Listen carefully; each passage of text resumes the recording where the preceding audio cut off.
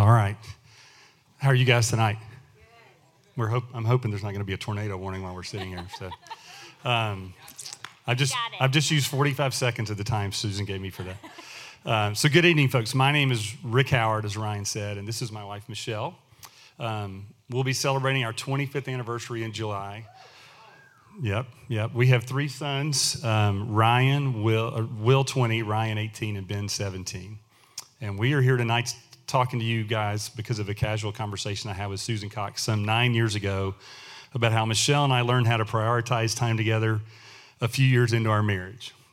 Our hope tonight is to share with you a little bit about our marriage journey and some practical lessons you might consider using in your own marriage and family. As a starting point, we'd like to share a little about our very different family histories, how that impacted our early marriage years. My family story is pretty common, I think. I grew up in what I would call the undivorced home. I'd say undivorced because that term best describes my parents' relationship. In spite of a lifetime in church, my parents never pursued anything more than just a cultural marriage. Last year, their 62nd anniversary passed, 62nd, without any celebration, just as all their anniversaries that I can remember in the past. They never divorced, they never separated. As far as I know, they never even considered it. However, they also never worked on their marriage one day in my life, never sought counsel from others to help improve it. They never strived to love each other selflessly as Christ loved the church, as Paul describes in Ephesians 5. They never tried to resolve the conflicts that, frankly, have built up over the years so much that there's just this giant pile of junk under their rug. So for my family, I brought into our marriage a belief that the best way to make my marriage good was to avoid my parents' example at all costs. Whether in dealing with conflict, with money, with kids, or a host of other issues, my instinct early in marriage was to do the opposite of what my parents had done. In hindsight, that was a terrible strategy to use for a healthy marriage, to go figure. But I figured it beat my parents' model, so it was at least a good place to start. But after a couple of years, it became clear this was the wrong approach to take if I wanted my marriage to honor God and to not repeat my family history. So they're going to put a picture up on the screen, and I love this picture because it depicts the craziness of life for us and for most couples we've known over the past 20 years. Kids are the center of the marriage, and everything revolves around their needs, wants, and schedules. Parents lead lives separated by their kids as they indulge those wants and needs. Our three sons are now much older than they were when we first gave this talk in 2012. Ben, our youngest, is an 11th grader at Lake Highlands, and Ryan and Will are now off at college at Samford University. But 9 years ago, they filled our days with activities: sports, band, choir, small group, church service, and a host of other good stuff competed with our time as a couple and as a family. And on top of that, I was a third grade teacher, and Rick had a busy work schedule, so quality time together was hard to come by. How we've been able to move from a child-centered marriage to couples-centered one is what led us here to talk to you tonight. As with Rick, my approach to this issue started with my parents' relationship. I came from the exact opposite home life than Rick. My family had its own challenges, but my parents modeled for me how a husband and wife should be best friends. Although I did not grow up in a Christian home, my parents loved each other in a way I know honored God. One of my fondest childhood memories was every morning walking through the den and seeing my parents sitting together, drinking coffee and talking. They did this every morning without fail. They were also great about taking trips together each year without kids and having regular date nights. Until the day that my dad died in 2003, my parents were best friends. So the model I brought into marriage was one of making time together a priority each day, and that was my expectation for our marriage. Rick and I dated for 6 months before getting engaged, and we married 6 months later in July of 1996. He was 32, and I was 26 when we got married, so we were not a young, naive couple that thought marriage was just an extension of single life or the honeymoon. Thankfully, we were in a good church with an excellent pre-marriage class like Watermark's Merge class, and we had an excellent pastor who counseled us before we were married. We prepared as much as we could before marriage, and we both felt like we went into marriage with our eyes wide open. Early on, spending time together was easy because it was just the two of us. We had opportunities to travel, and for the most part, we were free to do what we wanted as a couple. There was no need for a formal plan of hanging out because there were few distractions or interruptions.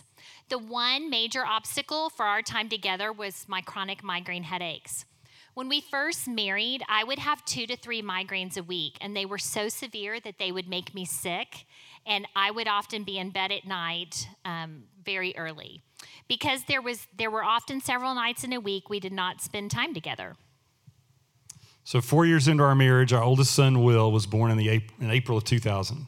Other than chronic sleepiness and Michelle's new role as a stay-at-home mom, the birth of our first child really did not alter our ability to consistently hang out together because Will was sleeping most of the time or was in bed early as he got a little older.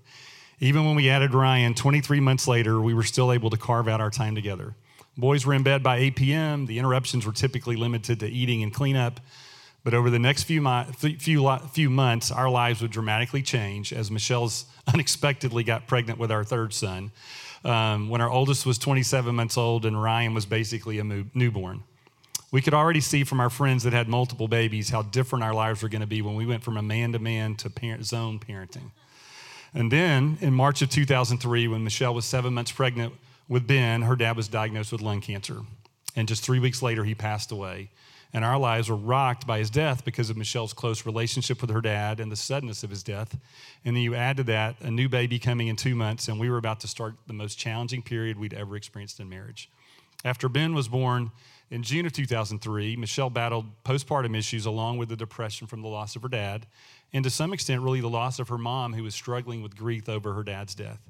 You add to that fact that we had 3 babies in 37 months, if you're doing the math, and apart demanding her time and energy and her heart, and this left Michelle reeling emotionally. As a result, our easily arranged nights became a struggle to carve out time together. Our time became the kids' time. It seemed like all we did was care for kids, go to bed, get up, and do it all over the next day. It had the feel of the movie Groundhog Day, if you are familiar with that one. On top of that, Michelle's grief from the loss of her dad really lingered for a couple of years. So it was during this period that our marriage was challenged more than ever before, and at the top of that list of challenges was the absence of our time together. We had no plan for how to change this, and that left us really unsure about what our next step should be. I think back on those days and remember how hard and challenging they were for us. Rick and I really struggled to communicate well and spend time together. And for the first time, we saw just how difficult a good marriage could be and how much hard work it took to stay close. God calls us to love our spouse above everyone else, and that is really hard. Many days, by the time he came home, I felt like a pressure cooker, just waiting to release this valve on top. Grief, migraines, and babies were all an emotional strain on me that would not go away. Around this time in 2005, our community group decided to take a parenting class, and it was during this class that we first learned of the term couch time. The idea behind it was at the end of the workday, the wife, not the kids, got the first quality interaction with dad when he got home from work. And practically speaking, what that meant was when Rick got home from work, he walked in the door, he gave the boys a hug, and then immediately came engaged with me for about the first 15 minutes or so. As a stay-at-home mom, after caring for the kids all day, it was so wonderful to be able to sit and talk with him and have an adult conversation, to tell him about my day, and then to reconnect with my best friend. It was also a reminder that aside from pointing them to Christ, the most important thing we could give our boys was a strong marriage that they could see between their mom and dad. For us, the first 15 minutes of couch time was just a metaphor for time together. Sometimes it was Rick sitting on the kitchen counter while I cooked dinner, or us sitting at the kitchen table and talking. Over time, it evolved to even more time after the boys were in bed around 8:30. We would spend the evening together on the couch in our den, and sometimes we would watch TV, sometimes we would discuss things that we needed to talk about, or we would just share our hearts. The goal was to be together. And we also learned from those conversations the importance of touch points during the day with phone calls and texts. What our boys took from this ritual was how important our marriage was to us. So important that our time together as a couple was a priority over everything else. Okay, so let's fast forward another 5 years to 2010. So as our boys got older, The world, as you know, began to creep more and more into our lives. We recovered from the loss of Michelle's dad and the stress of having 3 babies in 3 years. But as we exited the baby stage, we moved into the world of kids' activities. I grew up in a small town in Georgia in an era when you played sports based on the weather and the season of the year, and where overcommitted meant you somehow managed to add piano lessons to your whatever sports you were playing at that time. So the pace of normal childhood in Dallas was just absolutely shocking to me. Friends with older kids said, hey, your boys have got to start playing sports as early as 3 or 4, or they won't have a team to play on. That's a lie, by the way. They also said every kid should play multiple sports, even if they overlapped. And of course, you got to do private lessons, and you got to be on a select and a travel squad if they ever want to play, have a chance to play in high school or college. None of my kids have ever played any of those things. A short time later, I also made a huge job change as I left my law practice of 16 years, and I joined Watermark's staff, leading our international ministry efforts. This 1-2 punch of life stage and the job change created big challenges to our daily couch time commitment, because as we walked through the kids' activity minefield, we also encountered the challenge of transitioning from law to ministry. My job at Watermark, I quickly discovered, was much harder and much bigger than I had expected, and my initial response to this was a huge miss for my family. My natural tendency when I'm challenged by something is just to work harder as much as I need to get the job done without regard for anything else, and that is what kicked in. As a lawyer for 16 years, unless I had a big jury trial coming up, work was basically something I did during the day at the office. I knew how to be a lawyer. I knew what it took to do that, so work typically did not follow me home. After this job change, my job became heading to Watermark at 6 a.m., heading home at 6 p.m., giving Michelle and my boys 2 unpurposeful hours before bedtime, and then out came the laptop and back to work I went. When our oldest son was the only one playing sports, the impact of the boys' activities was manageable. But as we added Ryan and Ben in the next couple of years, the mix got really busy for us. We decided that if we let all 3 play multiple sports at the same time, our couch time was going to be submerged in a sea of practice and games and other kids' activities. Alone time, family dinner, spontaneous fun, they were all going out the window for months at a time if we embraced what seemed to be the norm in this part of the world for kids that age. So, in spite of what many of us around were doing, we limited our boys to activities. We said 1 sport and 1 outside activity. With 3 boys, we were going to be busy no matter what we did. We knew that. But our decision to limit what our boys were doing allowed us to make time for us as a couple, and with family and couple as a priority over everything else. This decision solved part of our time together problem as we used those limits to build in our couch time. What it did not cure was my obsession with work at Watermark. After about 9 months of me working all the time and then jumping back into work after the boys went to bed, Michelle one night announced, "This is not what I signed up for." What she really meant was, "I liked you better as a lawyer." And that wasn't a Watermark issue. That was a me issue, by the way. That was a wake-up call for me. It reminded me Michelle did not just want my presence. She wanted my attention. It was clear that was not happening while I was obsessing over my new role at Watermark. Thankfully for us, we had the help of community. We had a staff team that worked through these issues and challenges, and we developed a plan that protected our couch time and then allowed me to be faithful in my job as well. So one of the things this couch time modeled for our boys over the years was that our marriage was the most important relationship in our family. The boys knew that we loved them dearly and considered them a gift to us, but they knew that Rick and I loved each other in a different way. We wanted to model this for them so that they would strive to find this in their own marriages one day. Rick leads our home well in the way he loves and cares for me.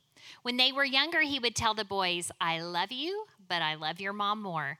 And they understood that he didn't have a lesser love for them, but a different one, reflecting God's call to love me more deeply than his sons. And I love the verse from 1 Peter 4:8 that says, above all, love each other deeply because love covers a multitude of sins. And isn't that what we want to be about? Loving our spouse deeply. Isn't that what we want our kids to see? That apart from Christ, there's nothing good in me. Absolutely nothing. Rick married a sinner just like him. And when I love Rick the way Christ wants me to love, it is so much bigger than the way that I want to love. I'm so thankful for the way he continues to love me in spite of who I am. As Michelle and I met with Susan 9 years ago in preparation for the first time we gave this talk, one of her questions for us was about our spiritual walks. In some ways, that question was easy and the answer was predictable. Michelle and I both spent a lot of time before and during our marriage alone in God's Word, being discipled, discipling others, taking advantage of the many opportunities to be equipped at Watermark, and outside ministries like BSF as well. So the answers to Susan's question was simple.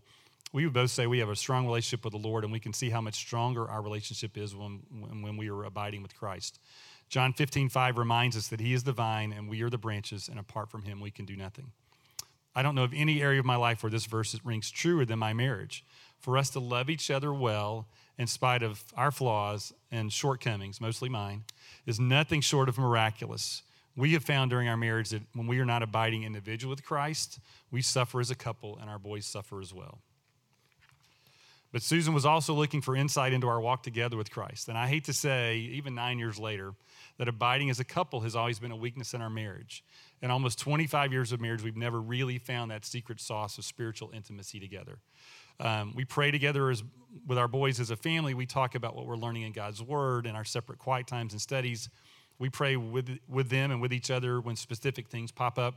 But we've never been as consistent as we want and as we would like in spending time in God's Word or prayer away from our kids. So if you ask me, where are we always trying to take ground? This area would be the first one on my list. As the world rushes towards us faster and faster, the need to pray together for our kids, for our marriage, their friends now and the ones in the future, and the lost folks God's put in their path grows each and every day. So now we want to show you another picture. And while the first picture depicted the craziness of life when we let the world control our home, this second picture shows you the boys and their lives. It showed the boys and their lives in the middle and us on the outside. This picture shows the perspective that we strived for and that we wanted to have. Our marriage is the center of the family and the kids are the addition. Rick and I can create oneness by spending time together. And as a wife, I'm drawn more to Rick when I spend time with him. I feel like we're connected deeply as we share our hearts with each other. Now, this last picture, this is the first time. We've never used this picture before. But this is where we're heading in marriage. Our youngest son will be going off to college in 18 months. We love you, Ben. And as this picture shows, we will be empty nesters. And what we've realized as we've prepared to give this talk again is that the couch time idea has been really more about preparing us for this part of life after the kids, so that the husband and wife have a life when the kids leave. We're the married couple. All the time, the past 16 years we spent focused on our relationship has ensured that we're still best friends who enjoy time together rather than a couple that wonders what is next in their marriage when the last kid leaves home. So no matter how we plan this out, whenever we have a chance to tell our story, there's always a lot left on the cutting room floor. There are folks in this room that have known us thinking you guys left a lot out of this story. That's because they know the imperfections we both brought to marriage. They know our character, our personalities. They know how often I've been known more for my sarcastic humor than being a man after God's own heart. They know how being short-tempered and sharp-toned with my family is often my best form of communication on some days. They'd say Michelle can be too much of a people pleaser and that she struggles to admit fault with me. I say all this to make you understand we are very imperfect people, but our hope is in a perfect Savior in Jesus Christ. I'm almost 7 years older than Michelle, and I often tell people that I believe God prepared me to marry her by helping me mature during my 20s and early 30s. If we'd been the same age and met in our mid-20s, Michelle would not have been drawn to me because my life looked nothing like Christ. Church was a Sunday obligation, not a daily relationship. Likewise, I suspect I would have found her just a little bit too nice for my taste. I would have mistaken her gentle heart and her other-centered nature for someone who's just goody-goody rather than a Christ lover. But in spite of what we would call God's perfect timing for connecting us, in spite of the great pre-marriage counseling we received, and in spite of being surrounded in Dallas by great role models for our marriage from older couples, we would still tell you it takes hard work to make our marriage relationship a priority. In 1 Corinthians 7, Paul talks about marriage for a whole chapter. He reminds us in verse 28 that reminds the folks in Corinth that those who marry will face trouble. Paul knew that if you put two self-centered people together under one roof for an extended period of time, there were going to be some hard days and maybe some hard years for a lot of you. Michelle and I are no different than most of you. We brought a lifetime of baggage into our marriage. The formula for trouble Paul talked about was there from the very beginning. And no matter what you do over the course of your marriage, that bag is going to be unloaded. What you do with the contents is what will impact your marriage. For us, we decided early on we were going to be what we call cycle breakers from our family histories of separation, isolation, and not following Christ. It meant looking to God's word and his people for wise counsel. What that meant practically was ordering our lives in such a way that God was first, our marriage was second, our boards were third, and everything else came after that. It meant that sometimes, guess what? We disappointed our boys. We angered our boys because we did not put their wants and their desires over our relationship. What we found the past 4 years as our oldest and our middle sons have headed off to college is that in spite of our well-made plans and years of success at making our relationship the most important one, couch time is only now getting easier. When they were in high school, we still had to make our relationship a priority over all the different things they had going on. The pastor who married us told me that the most important job as a husband I had was to cherish Michelle. I did not take that advice lightly, nor do I take it for granted. I am regularly asking Michelle, how am I doing as a husband by posing that simple question, do you feel cherished, to her? So if you hear nothing else tonight, hear us say that this will always be work for us, and it will be for you. That couch, we used to do this with an empty couch up here, is nothing more than a metaphor for us spending time together. But the message that the couch delivers is that we love each other above everything else except God, and that nothing will come between us.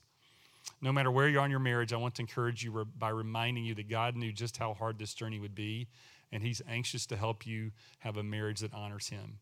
In John 16:33, Christ says, I have told you these things so that in me you may have peace.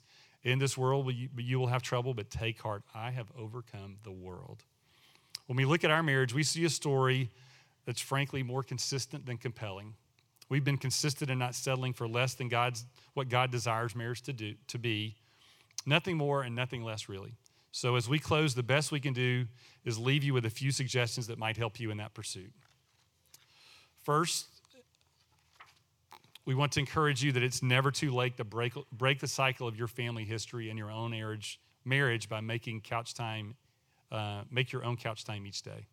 Second, for many of you, the first step in cycle breaking might be as simple as just changing the focus of the first 15 minutes you're together each day. And then third, this is often the time of year that families are making decisions about priorities for the years ahead, those of you with kids. So the temptation to make all those kids' activity the focal point of your home will be there. We would urge you to not let that happen. You as a husband and wife are the most important relationship in your home.